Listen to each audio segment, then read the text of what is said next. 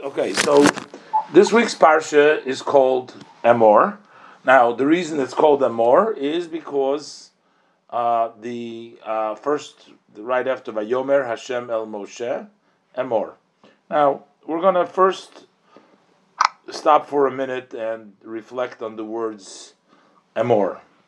Emor is really part of a sentence, Emor el HaKohanim. Basically, these are most of the laws that start off over here in this parsha, are laws that are set to the Kohanim. But yet, the name of the parsha is Emor, which means it doesn't say parsha is not called Emor el Kohanim. It's just called Emor. I just want to mention also today we're in the month of Iyar, and Iyar is unique in the fact that every day of the month we do a special mitzvah. It's a matter of fact, it's the only month that every single day of the month we do a mitzvah. And what is that mitzvah? Anybody want to say? What is the special mitzvah we do on the month of Iyar? Counting of the Omer. Counting of the Omer. Now we count also the Omer on the month of Nisan and also in the month of Sivan, but the main every day of the month is the month of Iyar. Iyar is also a abbreviation of Abraham, Yitzchak, Yaakov, Aleph, Yud, Yud, and the Reish stands for Rachel. These are considered in the Kabbalah the four legs of the Merkava, of the chariot. Abraham, Yitzchak, Yaakov, and Rachel.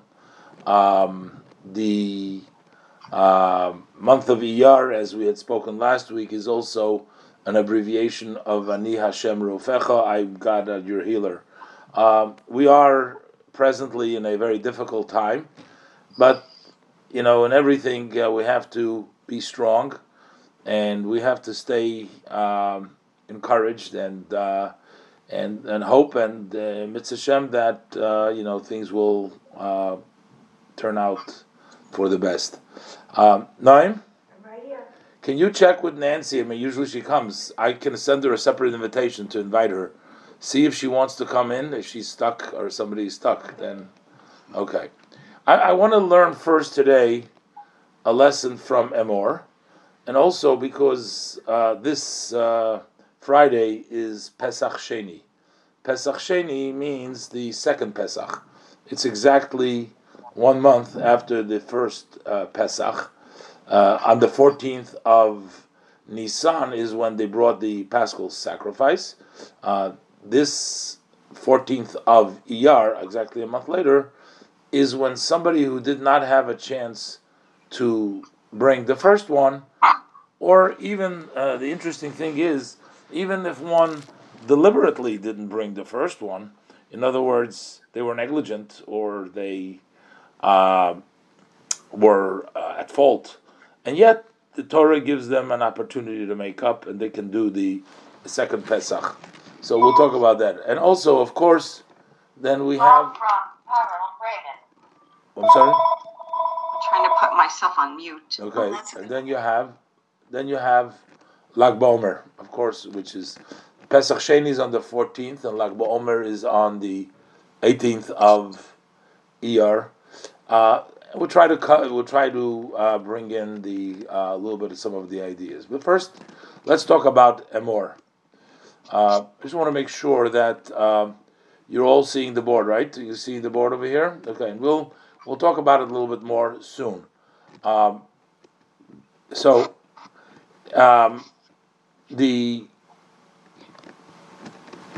word Emor means to say. The power of saying, the power of one's speech is extraordinary. That's a tremendous power that we have.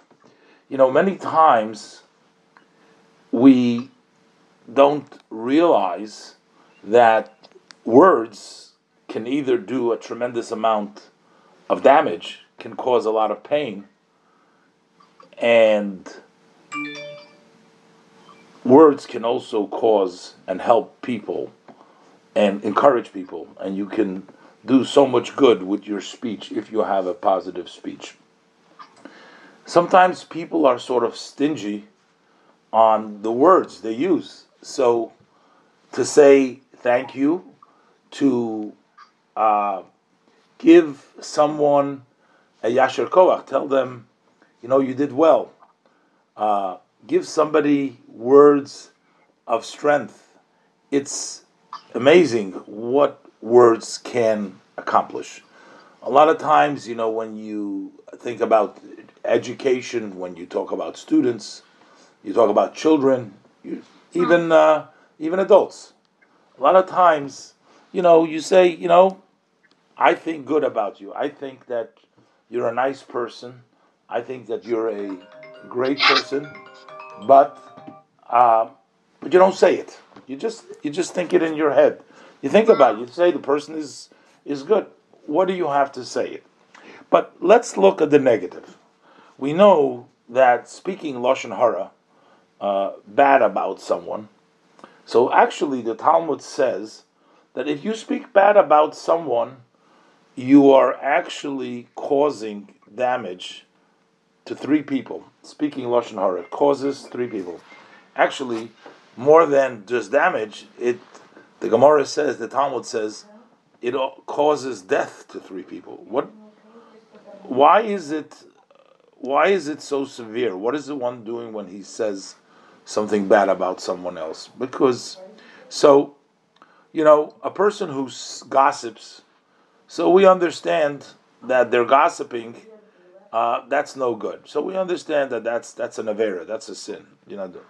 We also understand that the person that is listening to one who gossips is also a participant, because if the listener wouldn't listen, then the teller wouldn't have who to say it to. So essentially, you're both participating in denigrating someone, saying bad about someone, finding fault with somebody. So you're both participant.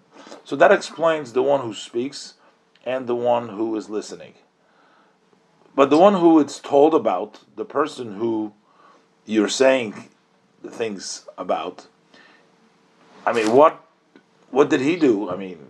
Presumably we're saying lashon hara is also, whether it's true or not true, but what does it have to do when the people say negative things about someone? Presumably they're true even, because otherwise that would be not lashon hara, that would be sheker, that would be falsehood. You're saying lies about someone. But even if you say truth, you say something, you saw somebody did something wrong, and you go speak about what you saw, that is also considered to be lashon hara, even though it's true. So, what happens when you say about somebody else something negative? What happens in that case is that you bring out the person's negativity into the open. You verbalize it. When you speak about it, you're sort of making it known. When things are obscure, when things are not noticeable, when you don't see them, you don't say them, you can look away from them. Even, so to speak, even Hashem, even God, when you bring out how bad someone is, or you say negative things, you're sort of bringing him into, or her into close focus. So now we're paying attention. Is this person good? Is he bad? Did he do good? Did he do bad? So when you speak about somebody else in a negative way, and you're saying bad about them, you're actually bringing out their negativity. That is about lashon hara when you say bad. But of course, when you are saying good about someone, the same thing is true. If you say good about them, you're bringing out their goodness, you're bringing out their kindness, you're bringing out the positivity, you're bringing it out into the world in an open way. So what that does is that person becomes more favorable in the eyes of Hashem, in the eyes of people, and that helps that person. So just as negative talk can hurt the person who you're talking about.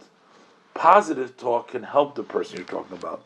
But not only does it help them in the sense that you're saying nice things about them and now it's known, but you're actually giving them the strength to go ahead and want to do more good or want to be nice. If you give somebody a compliment, if you give an assignment, let's say to a student, even if they haven't done as well as you would like them to do, the best way to get better from that student is not by telling them, oh, you didn't do good enough, you didn't work hard enough, you didn't try, but to compliment them for what they did, to give them positive. So basically, the word emor means speak and say, but there's something very important. You see the word emor and the word emor? Can anybody say what kind of a Hebrew word can replace the word instead of emor? What Daber. other? Daber. Daber. Daber. What's the difference between daber and the word emor? Daber is more of a command, and amor is in a soft-spoken way. Excellent, exactly. Not only does the Torah say that you have to be positive, but it says you have to say things softly. You have to say it gently. You have to say it with compassion, with feelings. You have to make the other person feel that they are good, and that will cause them to become even more. If you want somebody to accept what you're saying, you try criticizing your spouse and immediately they reject it. But if you say it in a soft way and you say it in a gentle way, then they accept it. If you teach your children, you speak softly and nicely to them.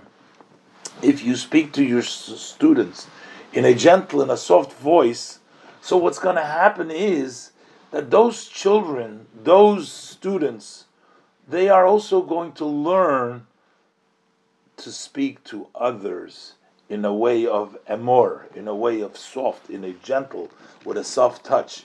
So what happens is, it's how you speak is the way they will speak.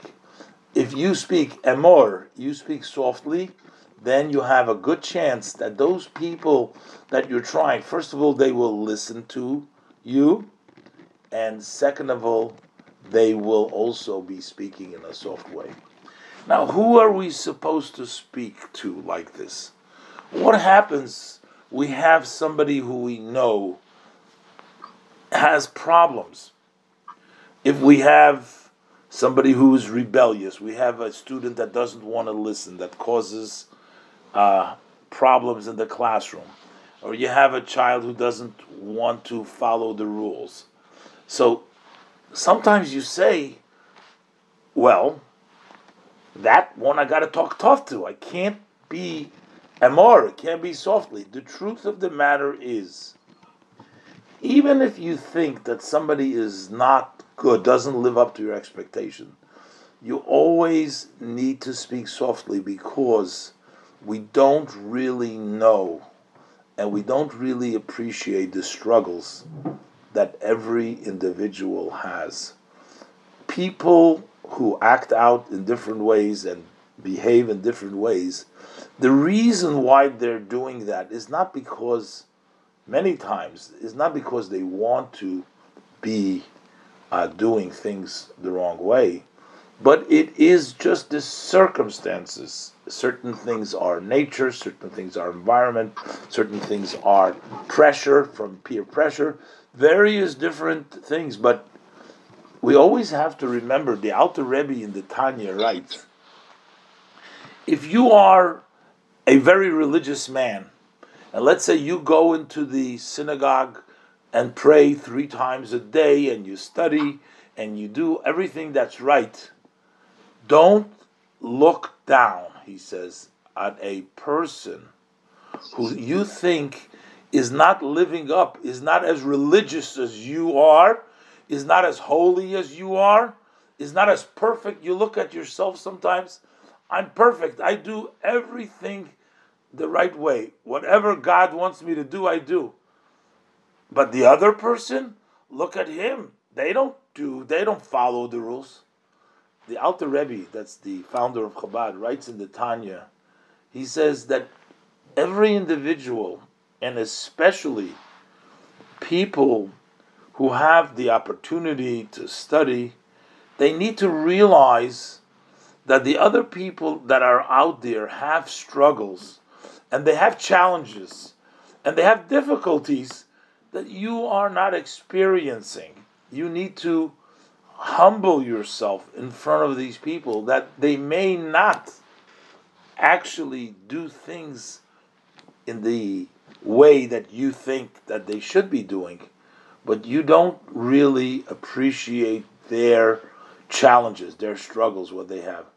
And further, he writes in the Tanya, he says, if you would have some of their challenges, we don't know how you would fare. You may have not even been doing as much as they're doing. So basically you can't judge anybody. So therefore, the Rebbe says, Emor, you got to speak to everyone, whether you think of them positively or you think of them that they don't live up. That's not true. You got to speak to them positively, which is also tied in with the idea of Lag BaOmer.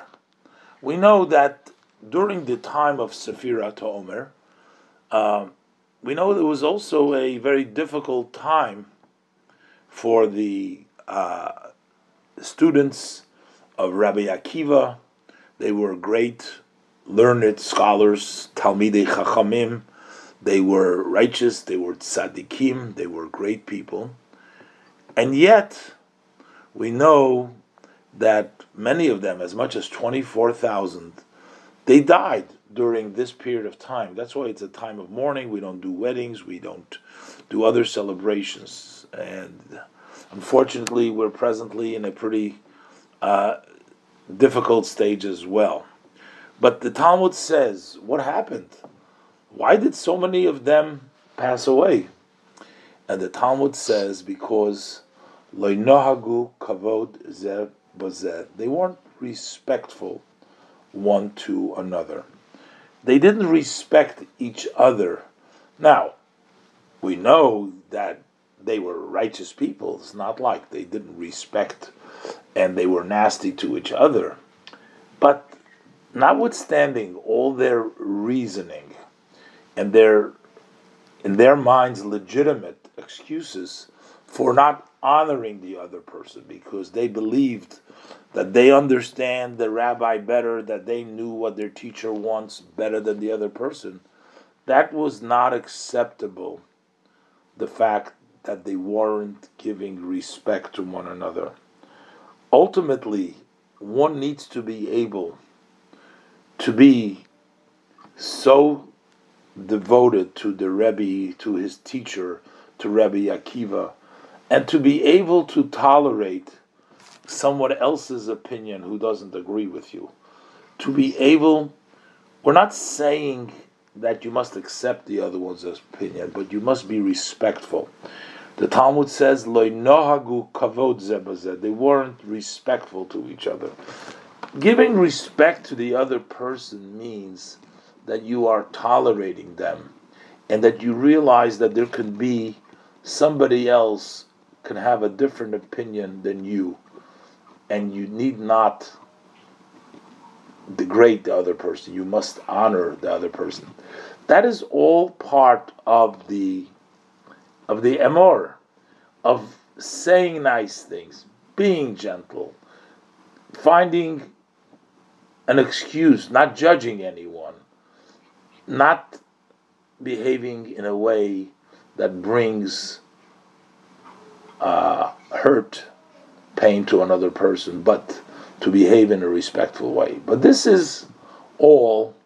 Amor means say. We're talking about the future. The future, go ahead. But we are here, we're human beings, right? And human beings make mistakes. We do make a lot of mistakes.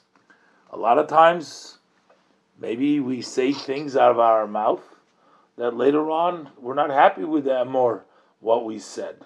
Maybe we say to ourselves, you know what, I shouldn't have said that. That was actually not nice what I said.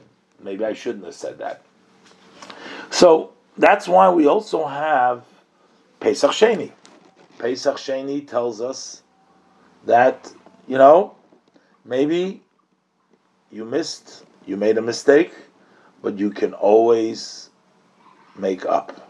Always have another opportunity to go ahead, and you can go ahead, and if there is somebody over there that you weren't so nice to, you didn't say nice things to them, you still have the opportunity. You have the opportunity. You can always make up. A lot of times people think, too late for me. I am who I am, and nothing is going to really change.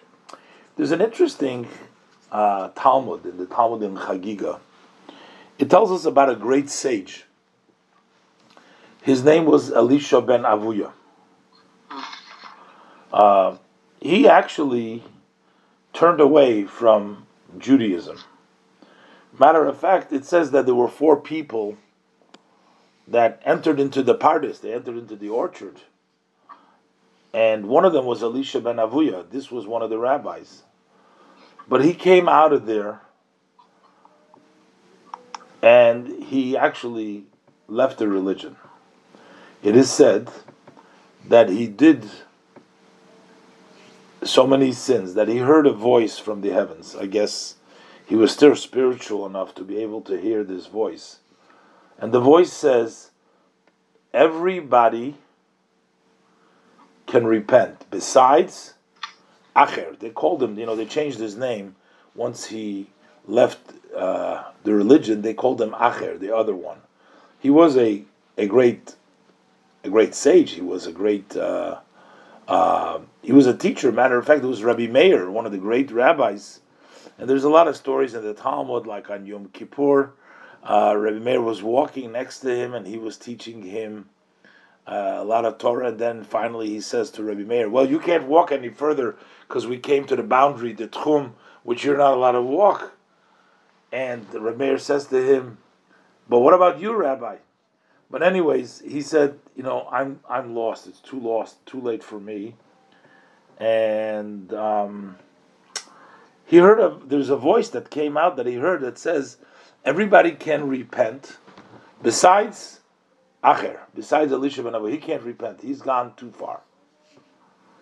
So the question is asked, so how could we blame him if Hashem said, the voice came out from the heavens, said that he can't repent? So it doesn't seem like we can have any complaints to him for not repenting. So one of the explanations is, even if we have a hard time, but if he insisted and he pushed, even he would be able to come back. So basically the meaning of this is that Pesach Sheni tells us, we all have a second chance. No matter what, where, how, we all have a second chance.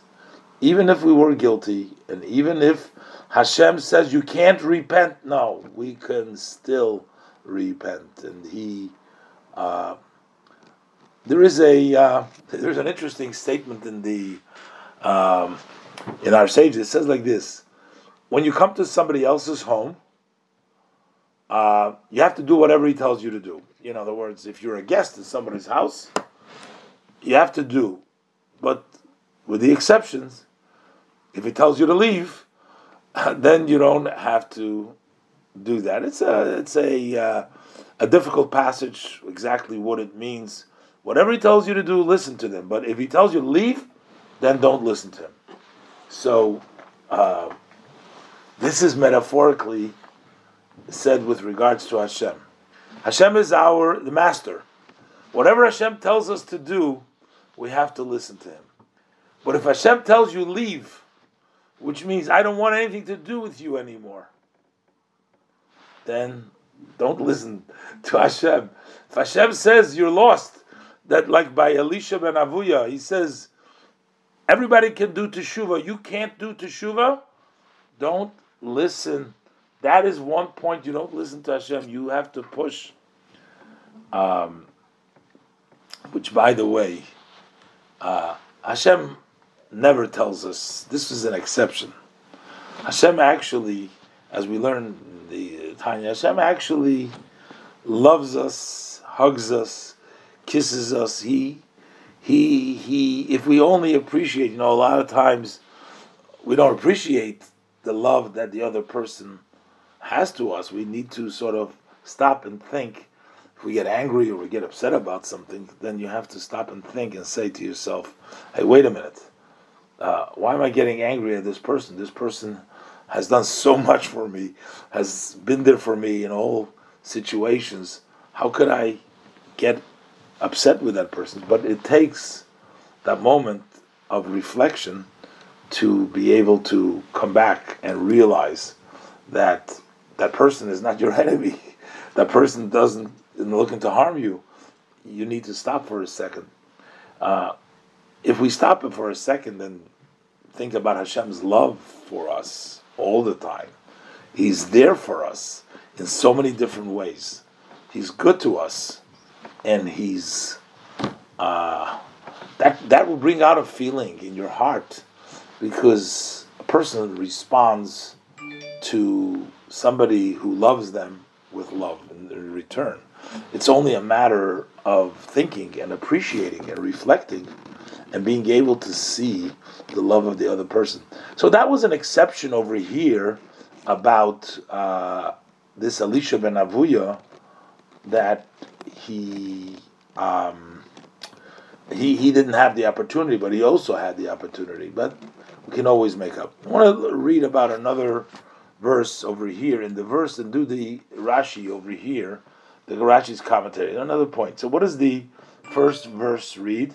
And the Lord says to Moses, speak to the Kahanim, the sons of Aaron, and say to them, let none of you defile himself for a dead person among his people. I mean, if you notice in the cemetery, they have sometimes the Kohen will stay outside by the fence, not go inside if there's a Kohen over there.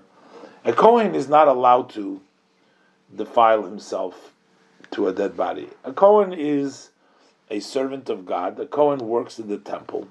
His job is to be involved with the holiness of the temple, with the sacrifices, with the spirituality, with various holy matters. So it's not fit for a Kohen to defile himself and come in contact with a corpse, because a corpse gives off defilement, makes the person tamei, makes him defiled, and the person should not be there. But the Kohen should not do this. So the Torah says, and the Lord says to Moses, this is the first verse in our portion, speak to the Kahanim, the sons of Aaron, and say to them, let none of you defile himself for a dead person. Now, what is these three words? Among his people. What does it mean, among his people? What does that mean? So Rashi comments over here. Lo yitame ba'amo, among his people. Let none of you, this is Rashi's comment, let none of you defile himself for a dead person among his people.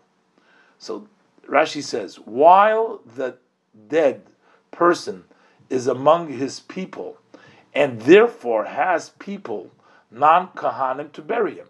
So there is somebody to take care of him. This comes to exclude from the prohibition a Kohen who comes across a mace mitzvah. A mace mitzvah means a dead person for whom no one is in calling distance to attend to his burial, and thus it is incumbent for people to attend to him. Basically, we're saying, the Torah says is, amongst his people is because the Torah is trying to tell us, sometimes a Kohen can and should defile himself. If you find a dead corpse in the street, there is nobody to take care of them. Do you know now, unfortunately, with the pandemic, with all these problems we're having, so in many cases, there are people that don't have anybody to bury them. Those people that don't have anybody to bury them are called a mace mitzvah. They are dead of a mitzvah, which means nobody is there to attend. My father of blessed memory used to tell me, during the World War II, they were in Russia. At that time, people were dying like flies. The whole street was full with people. And there was nobody to attend them, nobody even to bury them, nobody to give them their last respects. It was just horrible. My father told me that he took it upon himself that the Jewish people, at least that he knew that the Jewish people that died, at least they would get their Jewish burial. They would be buried wherever they found a spot, and they would bury them. Those are called mace mitzvah. Mitzvah, mace, who nobody attends to. So what are we saying over here? You might be a Kohen. You might be very holy. You might be very spiritual.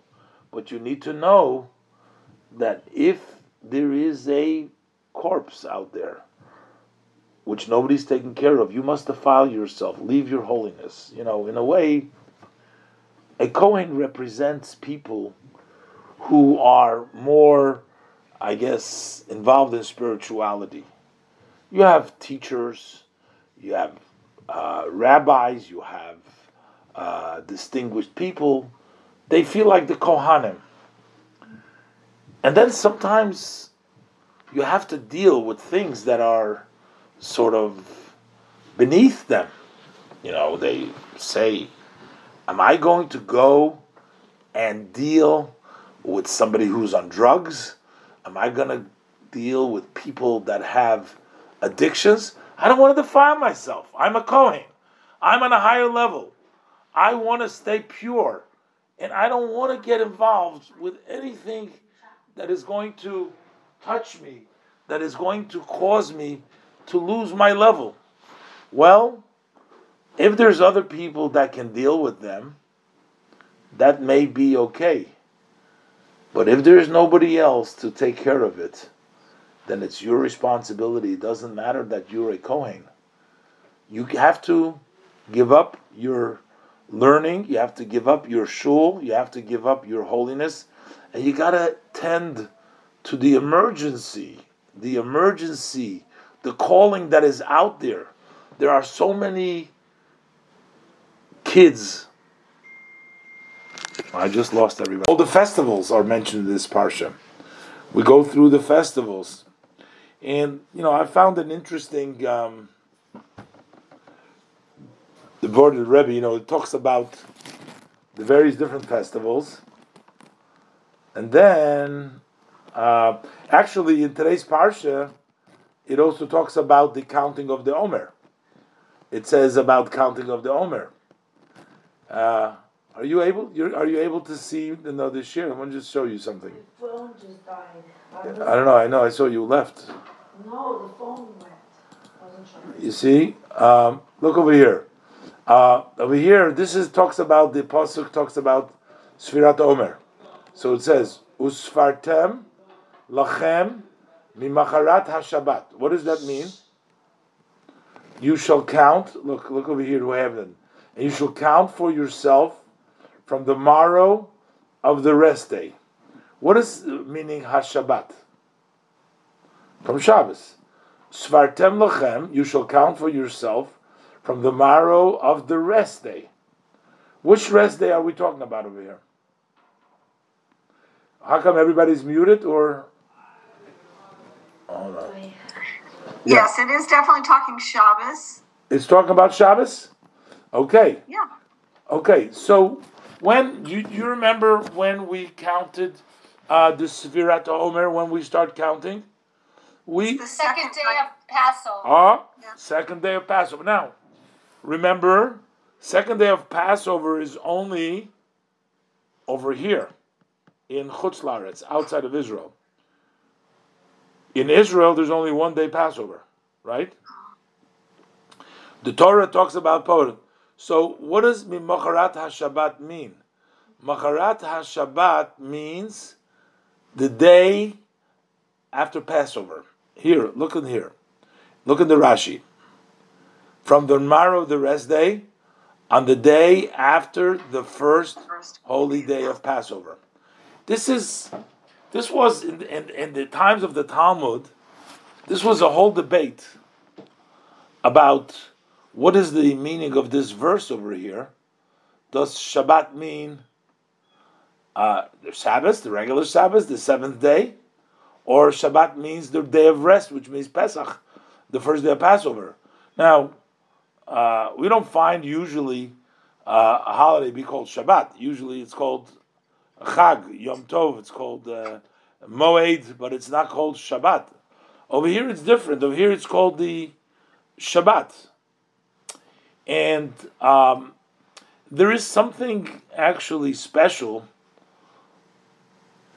in those years. We don't have it this year, but in some years, Passover is on the first day of Passover, and the Passover is on Shabbat. So then you actually start counting it on the day after Shabbat and the day after Passover. So you have both together. But what is the main purpose of counting of the Omer? The 7 weeks that led up from the time they left Egypt until they came to receiving the Torah, they went through 7 weeks. And when we do the Omer, it sort of gives us a chance to sort of refine the 7 different characteristics that dominate us. And within each characteristic itself, the Chesed Shebechesed and the Gevurah Shebechesed and so on, it gives us an opportunity. When the Jewish people left Egypt, they sort of ran away because they weren't ready really, because they didn't have an experience of a people, of a leadership, of the strength. They were enslaved. They were made to work hard, and they didn't have really an opportunity to grow in their spirituality, to grow in their level. So when they went out of Mitzrayim, it says, Kibarach, the people ran away. Sometimes you find yourself in a situation, it's so dangerous that you got to run. You can't go slowly. You have to run away. Why? People that have addictions, they have to run totally away the other side. They can't even allow themselves a little bit, because if they allow themselves a little bit, they fail. They go more than they can't control. So therefore, some things you got to run away from. If you know that this is something, a challenge, you got to run totally away from. But after you run away, that's going away from the negative, from things that may catch up with you. But how do you elevate yourself? How do you go higher? That you require refinement. That takes time. So the 7 weeks before the Jews can receive the Torah, they were refining themselves, though they were getting each day on a higher level and working with themselves to reach the spiritual level until they'll be prepared to receive the Torah. The word usefartem, usefartem means you shall count, but usefartem means also comes from the language of Even Sapir, which means a precious stone, which means a shining and a refinement. Usfartem lochem, basically it means that you got to refine the lochem, you got to refine yourself. And you have to refine yourself, and you get the strength Mimacharat HaShabbat, from after Shabbos. What does it mean? Shabbat represents the 7 days of the week, and the seventh day is Shabbat. But then there is after Shabbat, which is higher than Shabbat. We all have a connection to the infinite. We have a connection to Hashem, which is higher than the 7 days of the week. That is referred to in the Chassidus, in the Macharat HaShabbat, from after Shabbos, from a place which is higher. We are able to sort of get down to some of the most difficult places in ourselves, which are very hard to reach. But we have the opportunity, and we have the responsibility, Usefartem lochem mimacharat HaShabbat, to go ahead, refine ourselves, to become, and we have Hashem's help for that. Hashem gives us the strength, and we end up with Shava Shabbatot Mimoti Yana. It'll be whole.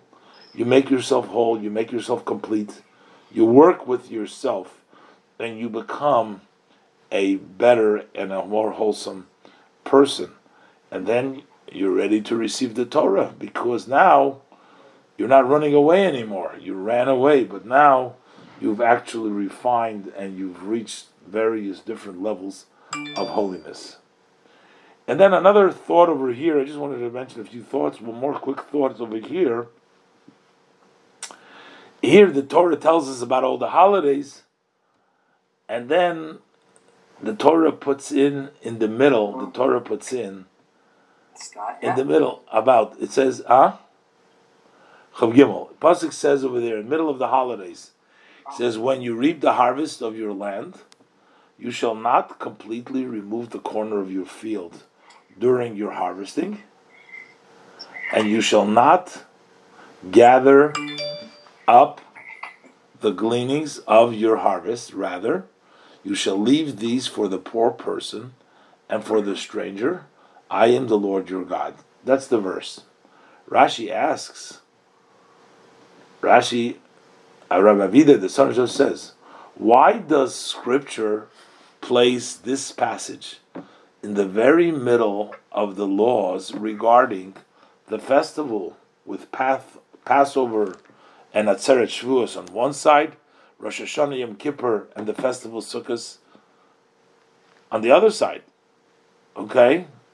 On the other.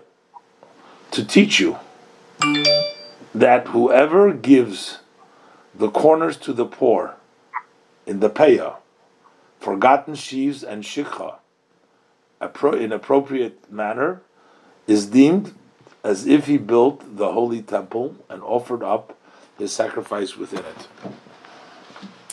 So basically, the Torah is trying to tell us, yes, there's one way of serving Hashem in the temple by bringing all the sacrifices, but what do? We don't have sacrifices today.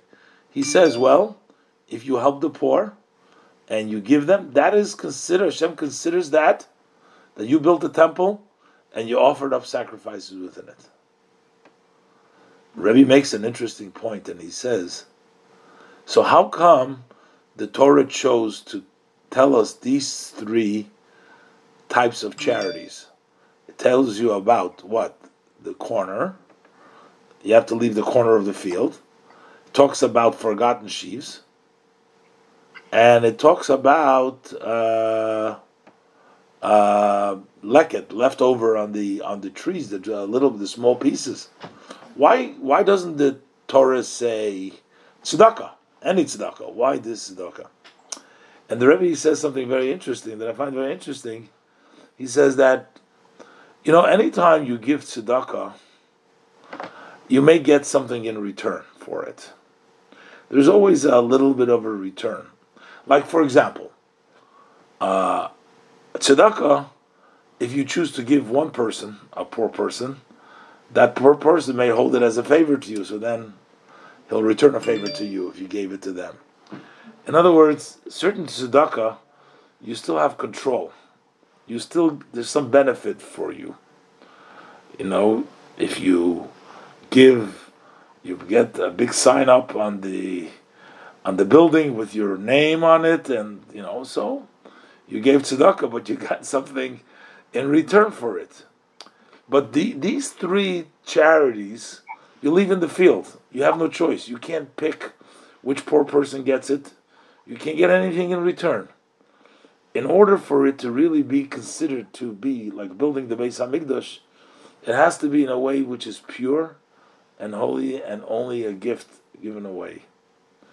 So, like everything else we do, it's maybe not so important how much, but how we do it. That we do it with the right kavanah, we do it with the right intention, we give with our heart, we give with our soul, we give with our full giving. And we mean it. Even if it's small, it may be of great value. So therefore, the leket shikhan peya, whatever's in your field, but that is, you're not in charge. You give it over, Hashem says, leave the field, whoever's going to come and get it, let them come and get it. Okay, so we talked about speaking nicely. We talked about Emor today, about speaking nicely, about encouraging. We talked about not judging people. We talked about uplifting people, giving people courage. We talked about knowing that we have to honor and respect each other, not to disrespect. We talked about always there's another chance. We should go back and take other opportunities. Okay, and we'll leave with this, but